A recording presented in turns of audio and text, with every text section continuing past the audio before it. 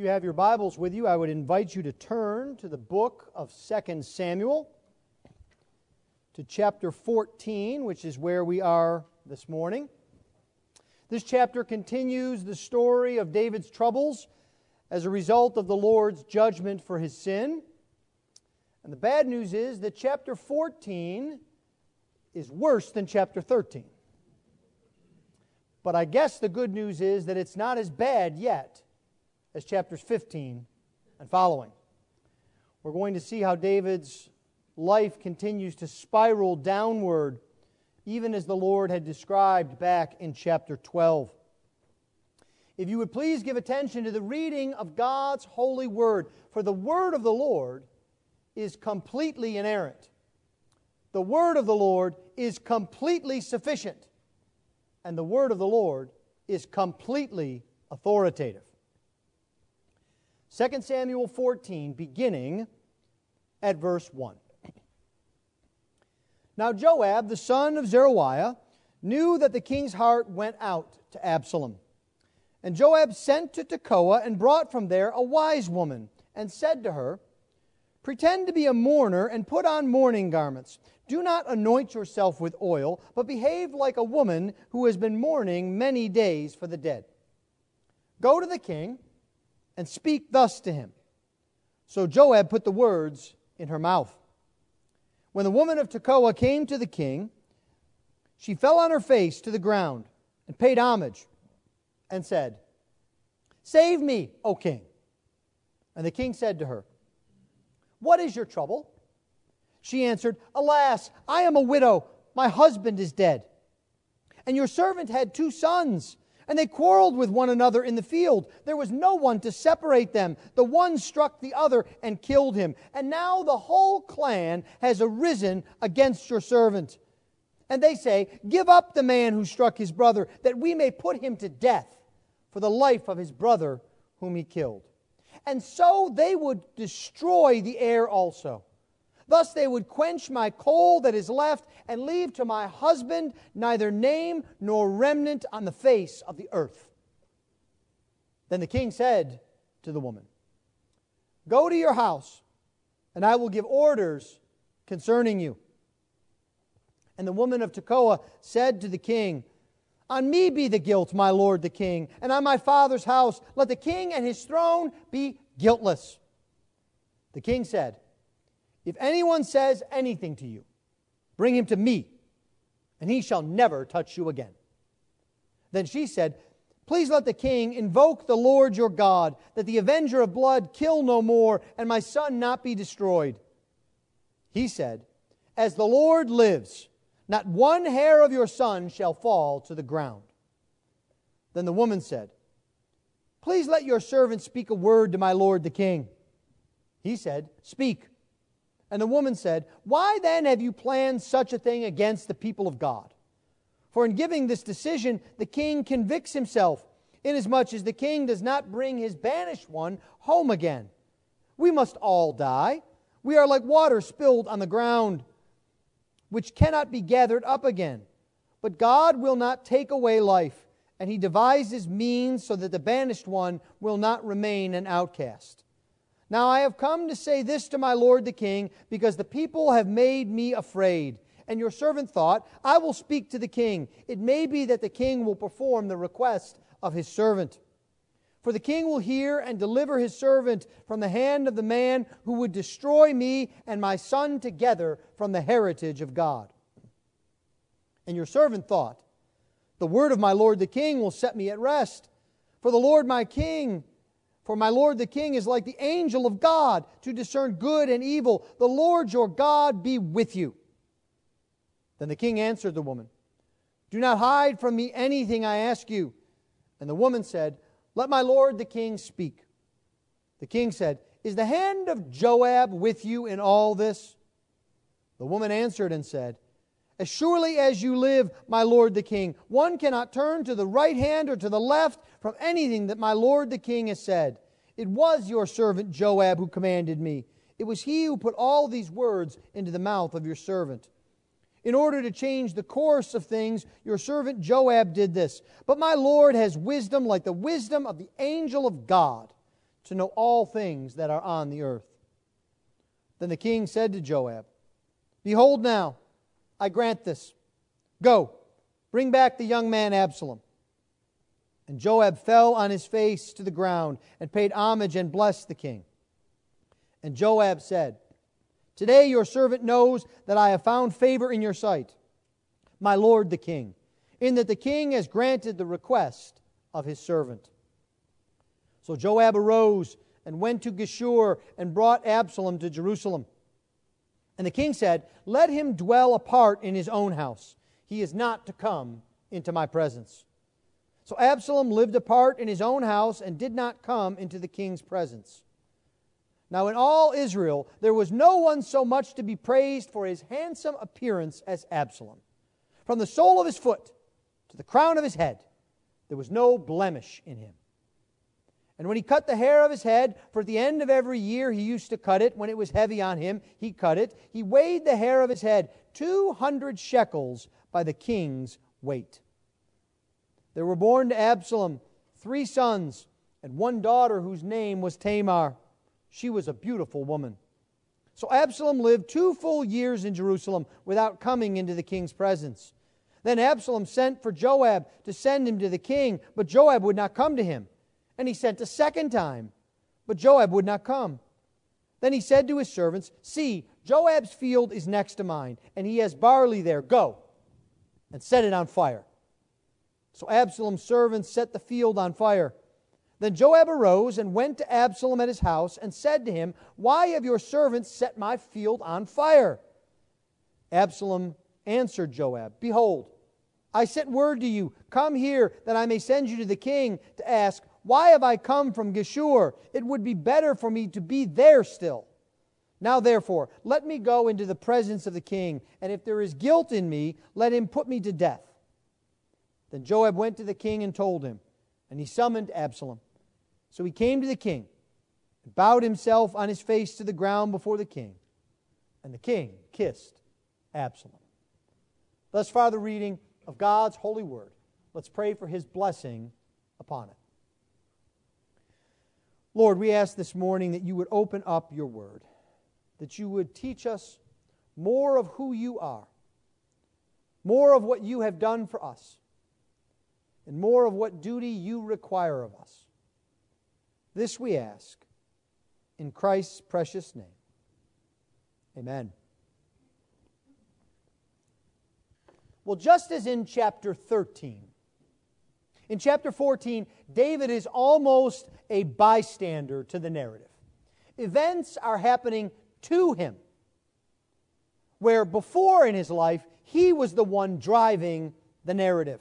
There are 3 characters in this chapter who take initiative and influence David: Joab, the woman from Tekoa, and Absalom.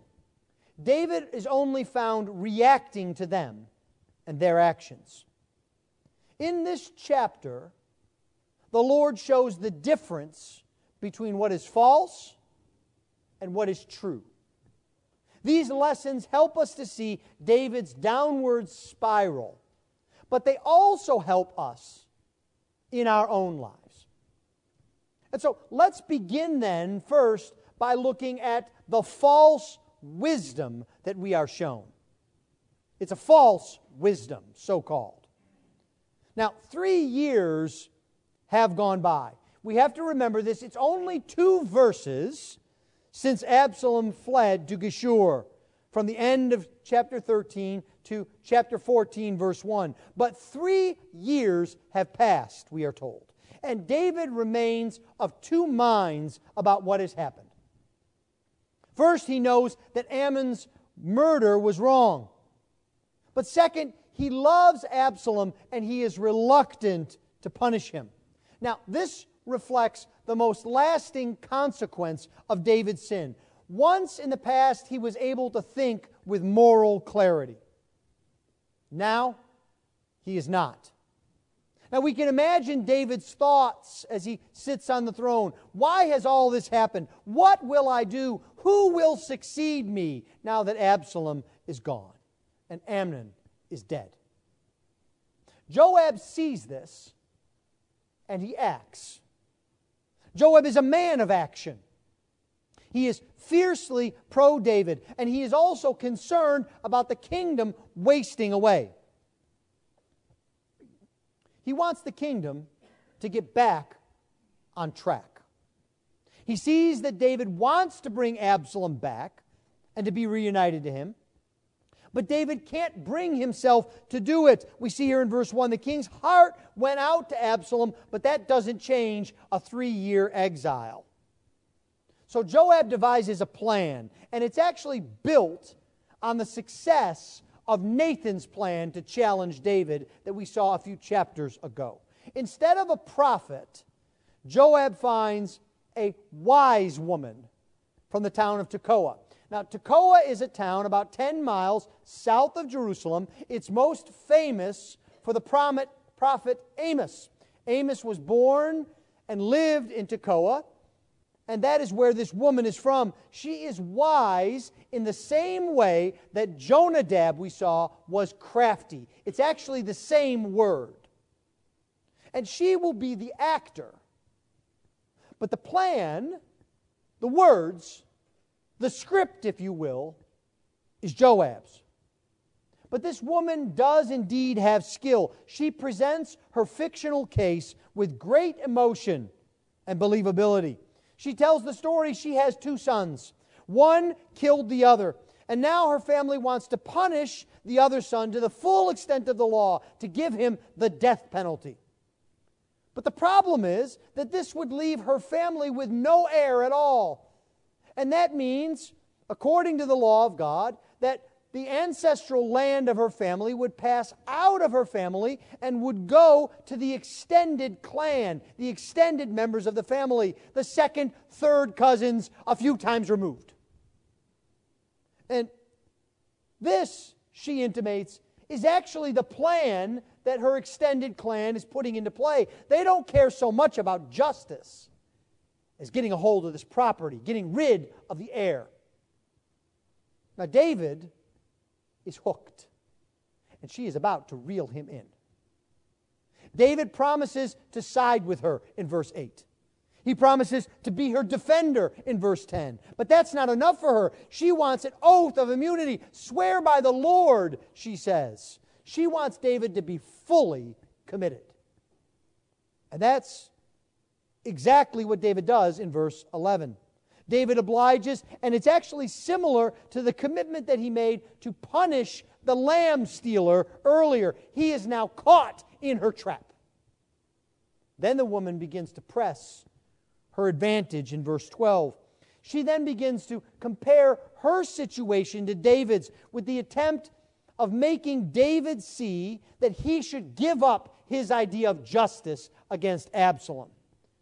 After all, if David says her banished son should be returned and restored, why not his own? That's her question in verse 13. And then she does something interesting you'll see in verse 15. After pressing David, she goes back to her story. That makes verses 12 through 14 kind of an interlude in her script. She goes back to her own story, likely because she doesn't want David to see that her challenge to him is the main reason she's there. Now, this may seem odd, but I think you've probably experienced this. Have you ever gotten a phone call from someone in which they say, well, how are you doing?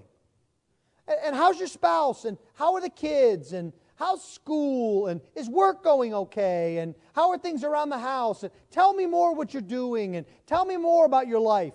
And then after pleasant conversation for a while, they say, oh, by the way, I just thought of a favor I had to ask you. Would you be willing to help me out here?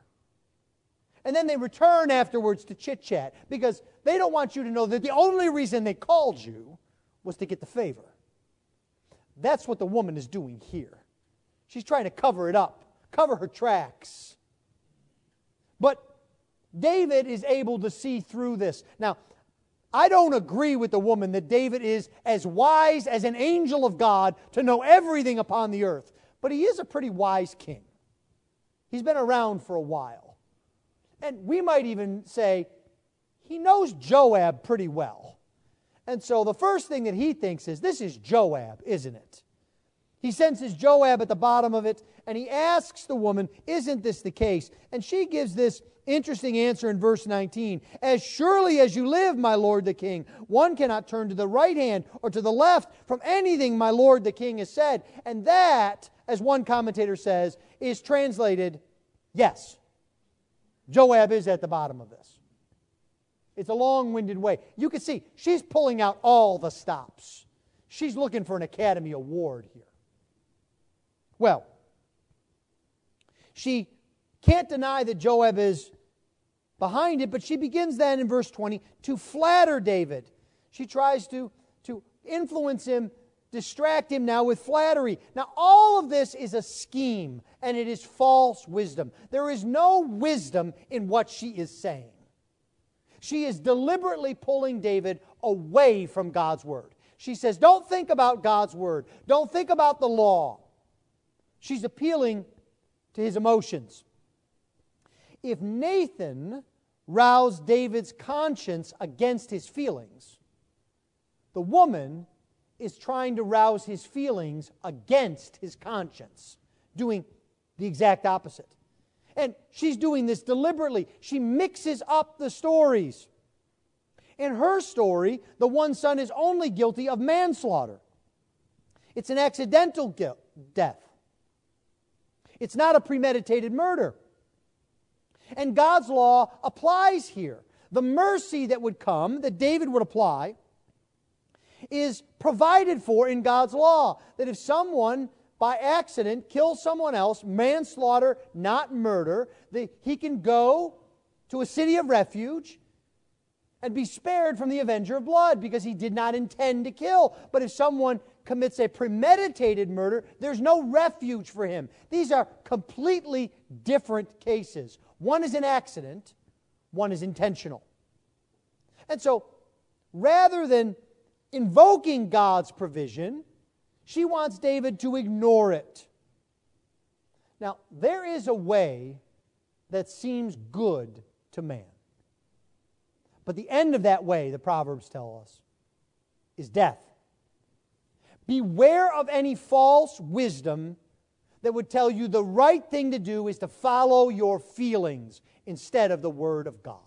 Anything that seeks to draw you away from the Word of God is a false wisdom that is dangerous.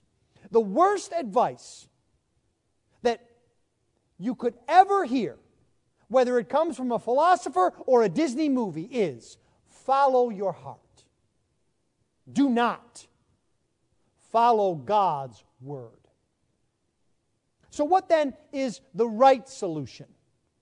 If we are to reject false wisdom, we must instead seek out true wisdom. And true wisdom is found in the Word of God. God has given us His Word so that we would know His will, and His will is what is good, just, and right. Nothing good can come from abandoning God's Word. So David should have acted with wisdom. He should not have ignored this problem with Absalom, hoping it would go away and he wouldn't have to face it. Now, you know that ignoring issues and problems is not the solution. Imagine if in February, during our great freeze here, in your home, one of the pipes burst.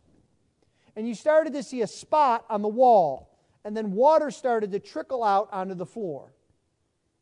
What would be the result of you saying, ooh, I don't want to deal with that. I'm going to go into another room where I don't need to see that. That should make everything okay, right? What could happen if I just leave that pipe gushing water? If I'm in the other room, I won't even hear it, right? You know what the result of that is. The problem's just going to get worse. And that's not just true with water. That's true with life, with moral decisions. David should have applied God's law in this situation in a way that was fair and true. And the woman suggests that David would be less merciful than God if he didn't bring Absalom home. But the cases are completely different. You see, God is merciful, But for God to ignore justice is not wisdom, it is emotionalism. It is often hard for us to follow God's word and wisdom. But we do ourselves no favor when we try to do the easy thing. God Himself did not shrink back from the cost of His wisdom in dealing with our sin. He didn't ignore our sin. He didn't wave away our sin. He dealt with our sin in a way in which His justice was upheld. Divine wisdom sent Jesus to the cross.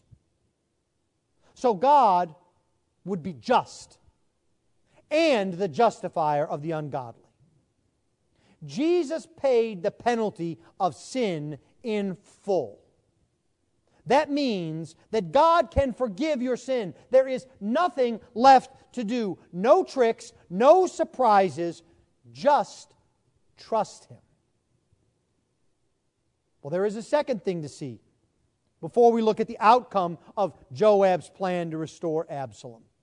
And what we see here is a false valuation that is put on in the kingdom of Israel, specifically with respect to Absalom. It's found in verses 25 through 27. And these verses seem almost to be a break in the narrative here. We might wonder what these 3 verses are doing here. Why is now the place to give us a description of Absalom and his hair? Now, I'm reminded of the Head and Shoulders commercials, where they have men with this long flowing hair that flows down past their shoulders. And they shake their heads, slow motion. And you get to see this lustrous hair. And those of us that are a bit hair challenged become jealous. But what is going on here? You could easily go right from the end of verse 24 to the beginning of verse 28. Do you see that? You wouldn't miss these verses at all. The narrator here is displaying for us something about the character of Absalom and the standard of valuation of those around him. Think about what we know about Absalom so far. Is there anything to say he is a good man? Yes, I guess he did have concern for his sister, but that had limits. Remember his "don't let this bother you" speech earlier? That's not exactly great concern for your sister who's just been attacked. Don't let it bother you too much. Come and live with me.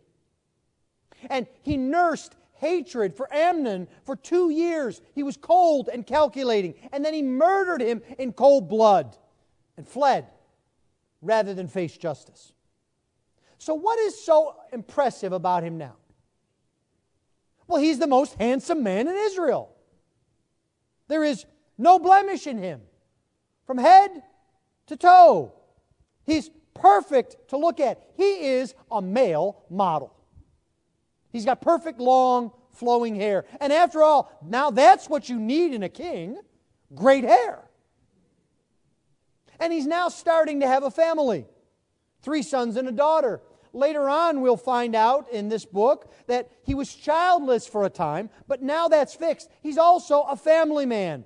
Now, does this description of Absalom remind you of anyone? It should.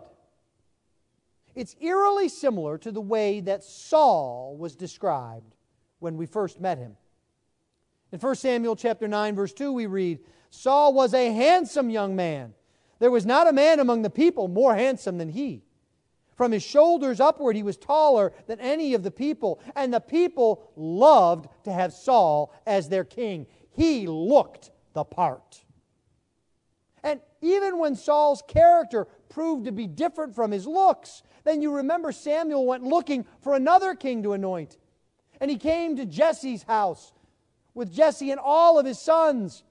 And just as he walks up, he sees Jesse's oldest son, Eliab, and he says to himself, "Now surely this is the Lord's anointed." Why? Well, because he's tall and handsome, just like Saul. David isn't even there. He's off in the fields because he's the runt of the litter. He's young and small, How could you be considered a king unless you're beautiful and tall? But isn't this what we see all the time? Style over substance. Looks over content. Beauty before character. We see it in politicians who craft their image and their looks. We see it in our society's rush to have beautiful movie stars and athletes advise us on complex issues. You will face this all the time. The temptation is to look at what we can see instead of at the heart. And that is the solution. God sets it forth in 1 Samuel 16. The Lord said to Samuel, "Do not look on his appearance or on the height of his stature, because I have rejected him. For the Lord sees not as man sees." Man looks on the outward appearance. The Lord looks on the heart. God delights in using and exalting those who are humble in appearance, those who do not catch our eye. And that should remind us not to try to build up our appearance at the expense of our character. It is the heart that matters. After all, Jesus was nothing to look at. Isaiah 53 reminds us that he had no form or majesty nor beauty that we should desire him. And so if we are to have a true valuation, we are to set value on what God values. Absalom was the big man on campus. He was winning the hearts of the people, and we'll see the results of that in the next few chapters. And we're told why. He was handsome. He had great hair. He had a family. But what are we not told about him? We don't hear anything about wisdom or faith or godliness. And this is a special danger for the church. For how are we to value leadership and people in the church? Is it by how great of a job they have? Or their charismatic way of speaking? Or their knowledge of sports? Or the hobbies that we like? No. This is why Paul is so careful to stress the character of leaders. Not their skill or their charisma. But this principle goes beyond church leaders. We must evaluate everything in our lives based on the Word, not appearances. What college will you pick? Is it the one with the beautiful campus and the great football team? Or is it the one that is a place where you can grow spiritually, that has a solid church near to it, where you can mature and grow? Which friends will you have? Those who are cool but encourage rebellion against your parents? Or those who hold you accountable and encourage you? Well, that brings us to the final thing, the result of it all. And here we see a false reconciliation. The woman has told her tale. She's woven it perfectly. Joab has masterfully plotted. Absalom is strutting around, impressing people. And David restores Absalom and reconciles him with him.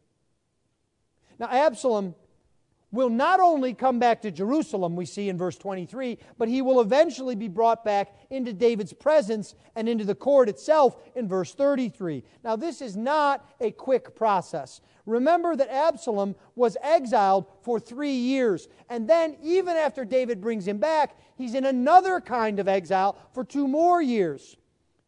5 years have gone by. Now, I want you to notice what we do not see in these 5 years. Not once are we told about Absalom's sorrow. Not once does he ask for forgiveness. Not once does he admit that he is wrong. He has broken God's law, and justice would demand an accounting. But Absalom will not admit that he has done something wrong. In fact, all of his actions speak of a self-satisfaction of himself and his actions. He goes around trying to look good, trying to impress others.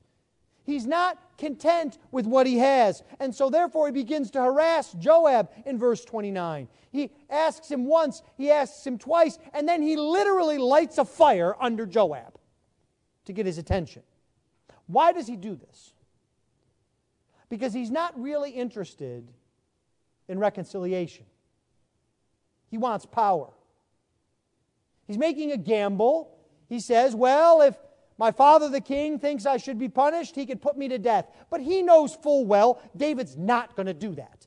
5 years have gone by and he could have done that and hasn't. David has brought him back. It's a very calculated risk. And so if we read between the lines, or if you skip ahead a chapter, you'll see that Absalom doesn't love his father. He hates him.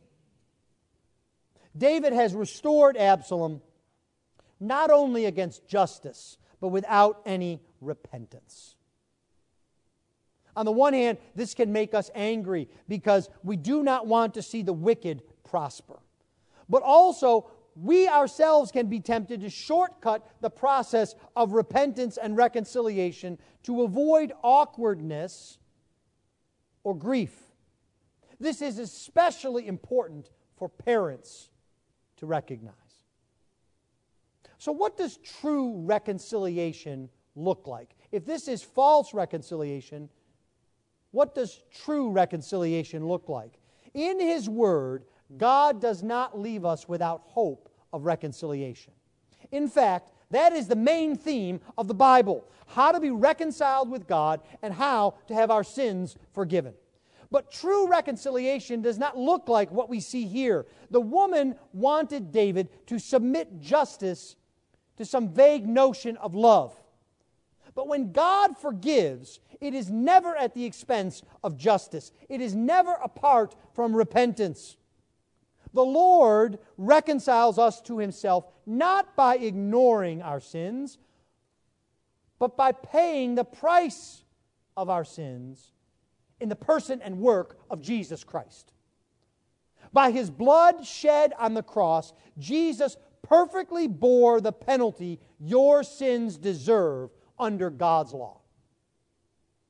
He made this clear to you through His resurrection. Death and the grave could not hold Him. The debt was paid in full. And now, as your mediator, Jesus reconciles you to God. Have you put your faith in Jesus? Have you sought true reconciliation with God? Do you know that it can be yours no matter what you have done, no matter what you have said, no matter what you have thought? This is the hope of the gospel. Well, the return of Absalom was not like the return of the prodigal in Luke 15. Absalom was not repentant. He pretended self-pity, pretended to love David, pretended to submit to judgment. But in reality, he believed he was above all of that. He thought he was too important for justice, too important to need forgiveness. Let me tell you, better to be like the poor prodigal with the stink of the pigsty on you than the arrogant beauty of Absalom. Don't wait. Be reconciled to God through the life and death of Jesus. Let's pray.